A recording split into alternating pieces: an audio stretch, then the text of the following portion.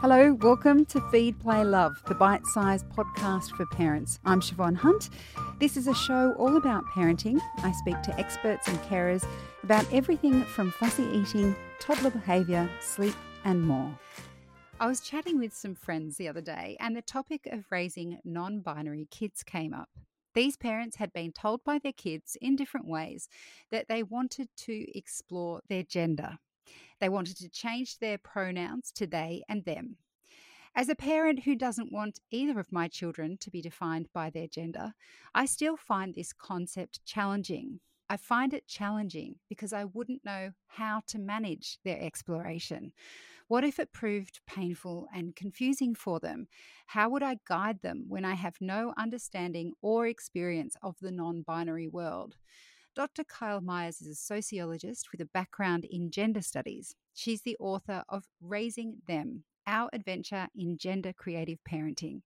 It's a memoir of the first 3 years she and her partner Brent raised their child Zuma without gender. Hi, Kyle. Welcome to Feed, Play, Love. Hi, thanks for having me. Let's start at the very beginning. Why did you decide to focus on gender studies as a sociologist? That's a very good question. I had no idea about gender studies or even feminism for most of my life. I was raised in a really conservative religious culture that loved the binary and loved gender roles. And so it just really wasn't on my radar until my early 20s. And then I went to university and started taking classes and switching my major a lot because I just couldn't find something as a 20-year-old, a 21-year-old that was really getting me excited about a career for the rest of my life. But then I found gender studies. And at first I was like, what is this? What do you mean? What do you mean gender studies? And so after looking more into it, it just seemed like the perfect fit because I'm a very social justice oriented person. And I think I had been bitten by that feminism bug around the age of 21, right? Where the wool gets pulled off from your eyes and you realize that there's a lot of injustice going on. And so it was just a really good fit for me as a young person. And as I started taking the classes, there's so much to gender studies because it's very interdisciplinary. You are learning from history professors and psychology professors and sociology professors and political scientists and English. So it's just really beautiful cornucopia of angles of learning about gender. And so I loved it. I just fell in love with it. And so that's really where it started for me, was in my early 20s. And the ball just kept rolling. And then I wanted to be one of those professors that, changed young people's lives. And so I went to graduate school, and sociology was the best fit for me because there's not really like a PhD in gender studies. For the most part, you kind of find your other discipline that you dive deeper into. And so sociology made a lot of sense for me. So, what is gender creative parenting? So, gender creative parenting is a parenting practice and philosophy and movement, really, where grown-ups want to give autonomy to children in how they learn about gender and play with gender and get to their own identity in a way that they want to express themselves and the words and labels that they're going to choose. And so, as gender creative parents, we recognize that a child may be intersex or non binary or transgender, or they may be cisgender, and we can define those terms. And we just want to be able to create a soft landing for our kids to be whoever they're going to be, and then support them in that and, enthusiastically celebrate their identity. And we also want to protect our kids from experiencing sexism because gender stereotypes and that oppression that people face based on their gender starts in infancy, if not in utero. And so by doing gender creative parenting, by not disclosing a child's genitals to people who don't need to know, by using gender neutral pronouns like they, them, and their, and really opening up the world to kids beyond half of the options, that is a way that we parents feel like we can dismantle the gender binary. So, gender creative parenting is dare I say it, in its infancy. It's just started. It's a movement that is relatively new, and you yourself and your partner Brent have started at the beginning, meaning that Zuma hasn't been taught to be to identify as male or female. He hasn't grown up in the stereotypes that many of our kids have grown up in. Can exploring your gender identity be hard for kids who have been raised with the stereotypes that currently exist? And then they discover at 5, 6, 7, 8, upwards of, that they want to explore it. Can that be a tricky journey for them? So I think gender is a tricky journey for everybody, whether you're raised gender creative or not, and whether you're young or older. I think my gender exploration, I kind of opened the Pandora's box in my early 30s. And I was like, wait a minute, maybe I want to explore my gender identity, So it's kind of a journey, and we can start anywhere along the way. But with kids learn about the world so much when they're really tiny. And a lot of the biases that people have, they are actually shaped in early childhood. So we know that children learn racism and sexism and ableism, right? Like they start to learn the biases and the categories really young. And so what gender creative parenting is trying to do is trying to scatter that, right? And to teach children about gender beyond the binary, because so often gender is taught to kids in this really rudimentary way. There's girl bodies and there's boy bodies, and that's a girl toy and that's a boy name, and that's how a haircut for girls. And it's really simplistic and very binary and very relying on stereotypes, when in reality, that's not the world, right? There's so much gender diversity and in the human experience. Of course, all almost 8 billion of us can't be slotted into two boxes. And so I think where it does get tricky is after children have been raised for 5 or 6 years being told that there's only two genders and that there's specific roles that these genders play and perform, then they're having to try to question that and unravel that. And we can do kids the favor from the very beginning, problematizing that, right? And making sure that non-binary is in kids' vocabulary, making sure we're teaching children about bodies in anatomical ways, not gendered ways, by saying, yeah, some people have a penis and some people have a vulva, right? Instead of saying, this is what all boy bodies look like, because that's not what all boy bodies look like. There are transgender and non-binary boys who have vulvas. And by being able to tell your children that from the beginning, they can get it. And then they don't have to jump over all of those hurdles when they're 5 or 6 or 7 and try to unlearn the way they were taught about gender. Okay, so what if you haven't done that and your child comes to you and says, I want to use these pronouns. Um, I'm exploring how I feel about my own gender.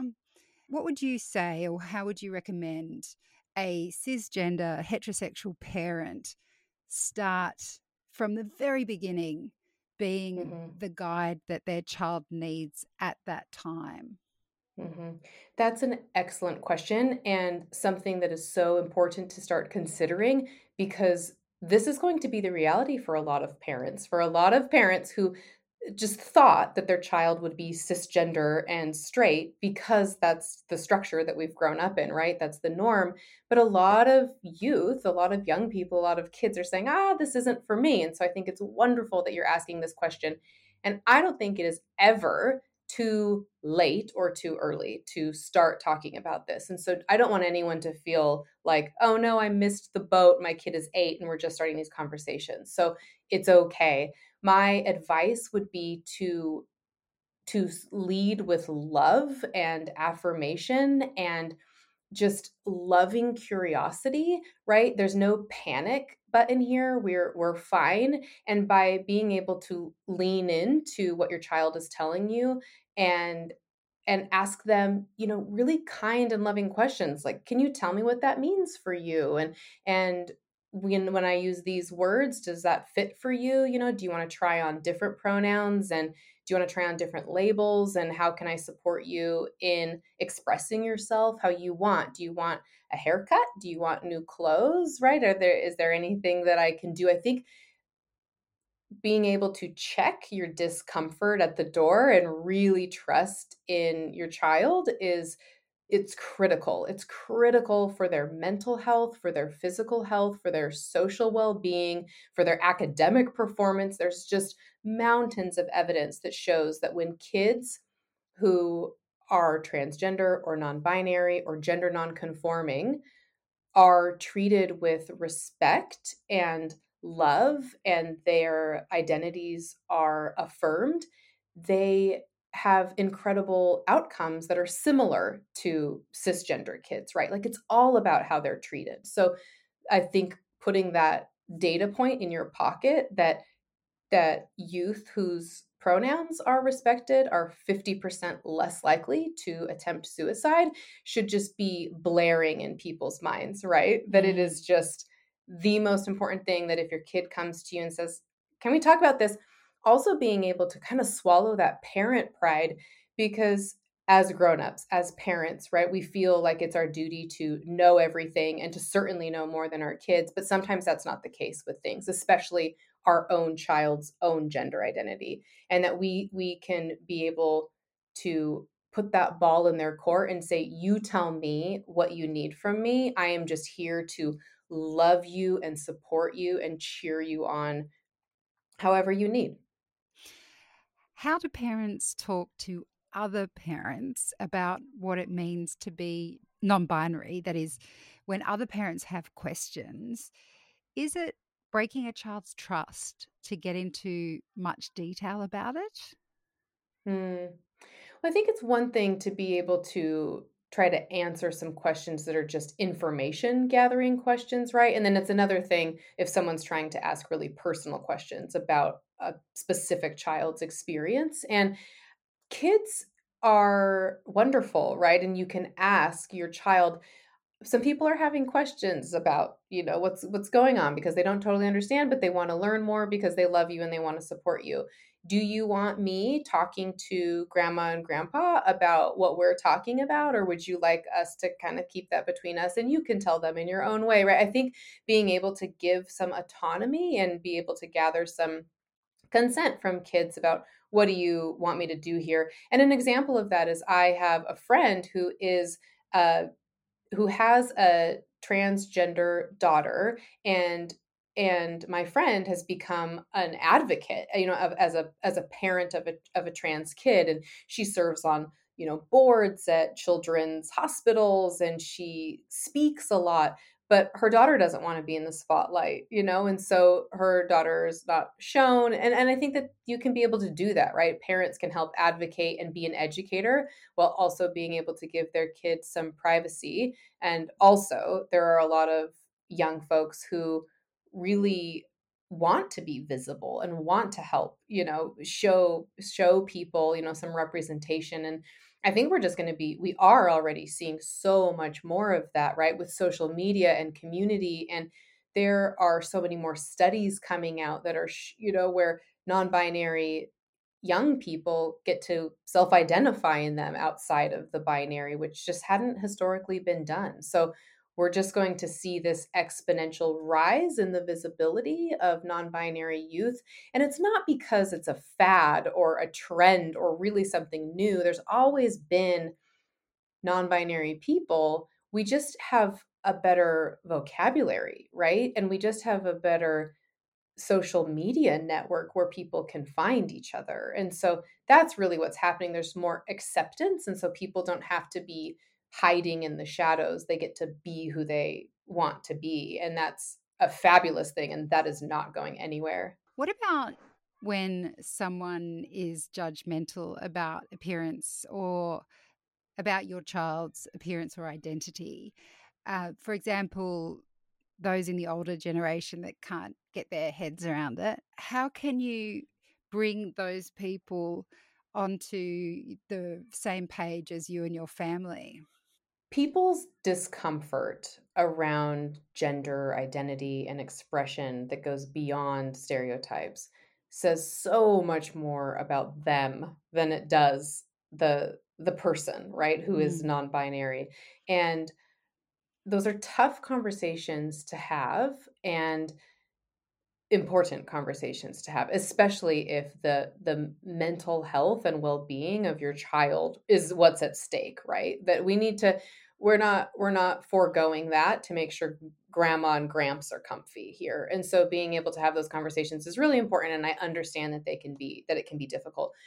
So my approach and advice for people who need to get maybe older family members or family members who don't get it as much on board is really trying to lay out the evidence that there is of that we need to be making sure that we're rallying around our kid because it's what will protect them and give them the best social and mental health outcomes. And do we want a child who is conforming to a gender stereotype, or do we want a child who is alive and happy and thriving? Right, the latter. So that's what we're going to work for. That's what we're going for. And then being able to unpack something that's worked for me is unpacking these thoughts, these deeply ingrained biases that people hold around gender. And I have had some marvelous conversations with people around that, who typically like, I don't get it. I'm not here for it. I don't support it. Like, why can't we just, why can't we just all be happy with what God made us as? And I think being able to step back in time and be able to say, let's look at gender across like the eras, and 100 years ago, a woman wasn't able to vote.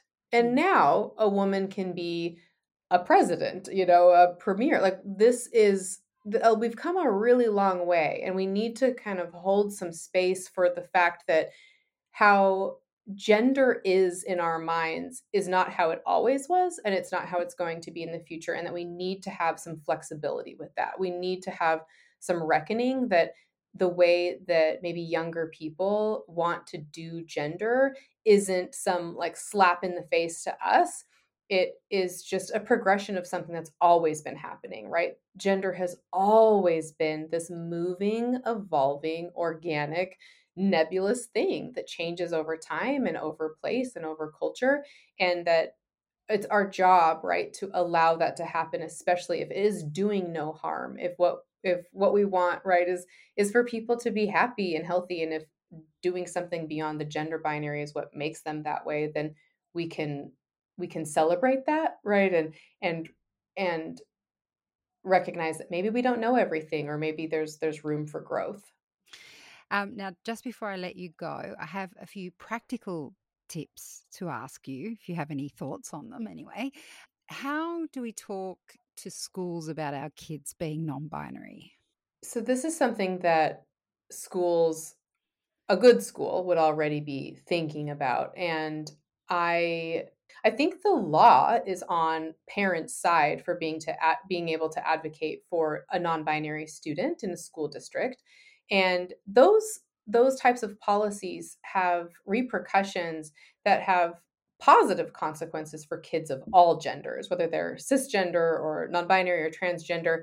Being able to try to foster an environment in a school that is inclusive and equitable really lifts, all boats. And so I think that even if you don't have a non-binary student, you should be advocating for a school to be one that is welcoming and affirming of non-binary students, because we'll just see positive outcomes across the board. But then the other evidence that I would show is we just have so much data that shows when students feel like if students are being misgendered by teachers or fellow students or administration, it's just like death by a thousand cuts, that it's just this constant thing of, I'm going to show up. Is someone going to make fun of me? Is somebody going to bully me? Am I going to get harassed? Is the teacher going to use the wrong pronoun for me? And it's so distracting that they cannot learn properly, right? As a student who isn't going through that kind of just daily trauma. And so if the school is a place, right, that cares about academic achievement, then we have to be making sure that we're nurturing the identities of students, because when students feel like they are seen for who they really are, then they can focus, right, on the reason that they're there, which is learning math, which is learning how to read, which is, learning these social rules, right, of like growing up. And so there's just so many different angles to come at this of we really want to be making sure that we are raising young people who understand the continuum of gender. And school is a really good training grounds for that, right? Because you're going to leave school and then maybe you're going to go to university, or maybe you're going to go to work, but you're going to exist in a world with people who are non-binary. And it's really important that we're showing up for them and making sure that they are respected and right and have every right that a cisgender person has. Now, one parent I was talking to said that they found it tricky switching back and forth between names and pronouns because their child isn't out to everyone. So it's Mm, kind of a gentle unfurling of a flower, if you like. And they have spoken to both parents and siblings and things like that, but they're still not comfortable necessarily with extended family knowing and some family friends, etc. And so mm, this friend of mine said she absolutely respects their child's decision and is mortified when she slips up. But she just said, sometimes it gets a bit difficult to stay on track with that. Do you have any tips on how she can totally. stay on, not slip up, I guess? Yeah. Oh, wow. What an interesting reality to be experiencing, right? Because Mm, our brains and how we use names and pronouns are so quick, right? We're not really consciously thinking about it. Our brain just holds this script of when I'm talking about this person, I say he and I use this name, and to mm. be able to switch back and forth can be really hard depending on the audience that is unique. And I really appreciate that question.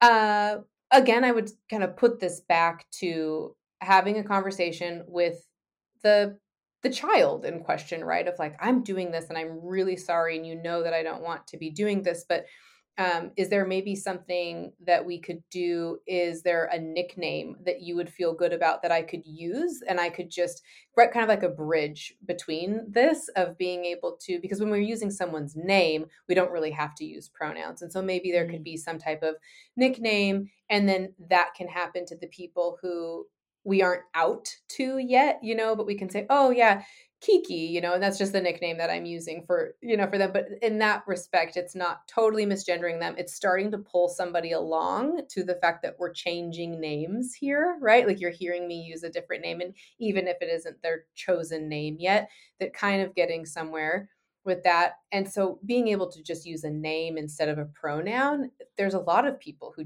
don't really like pronouns and just want to use a name. So that's one possibility, right? Is there an in-between name, or is there an initial for a name that we could go by that we could use as kind of a shortcut or a replacement for that? But yeah, that I feel for that situation. I have a lot of compassion for that parent, because even in the month, it probably took a month from when Zoomer told us his pronouns, I would slip all the time back into they, them, their, or it just kind of was my brain having to rewire itself into he, Mm. him. And so Mm. just going from one set of pronouns to another set of pronouns, that in and of itself is tricky and takes a little bit of time for just the wires to recross and get into place. And now I only use he, him, right? I don't slip anymore. But to have to do that dance of depending on where you are, it's some mental gymnastics for sure. And so I can appreciate that, and maybe trying to figure out what is it that is kind of holding this person back from feeling comfortable coming out, right? And how can that parent support in making that transition easier, right? Like what is so scary about it, and could I maybe help on your behalf? Because that really happens a lot with parents helping the coming out process, right, to that outer ring of people. And so maybe kind of working on that would be, a step of, is there a reason you don't want us to use your name or your pronouns with these kinds of people? And is there anything I can help with, with that? Or is this just people who you just do not want to know yet? And what's maybe something that we can do that makes you feel seen, but also doesn't make you feel outed? Wow, such an interesting topic. Kyle, thank you so much for taking the time to speak with us today. Oh, it's my pleasure. Thanks so much for having me, and for wanting to dive into this topic. It's really important. I appreciate it. That's Dr. Kyle Myers. She's the author of Raising Them, Our Adventure in Gender Creative Parenting, and we'll put links to Kyle's book in the notes of this episode. Feed, Play, Love is a babyology podcast produced and presented by me, Siobhan Hunt. I'd love to hear from you, so if you'd like to get in touch, email me at feedplaylove@theparentbrand.com.au. See you next time.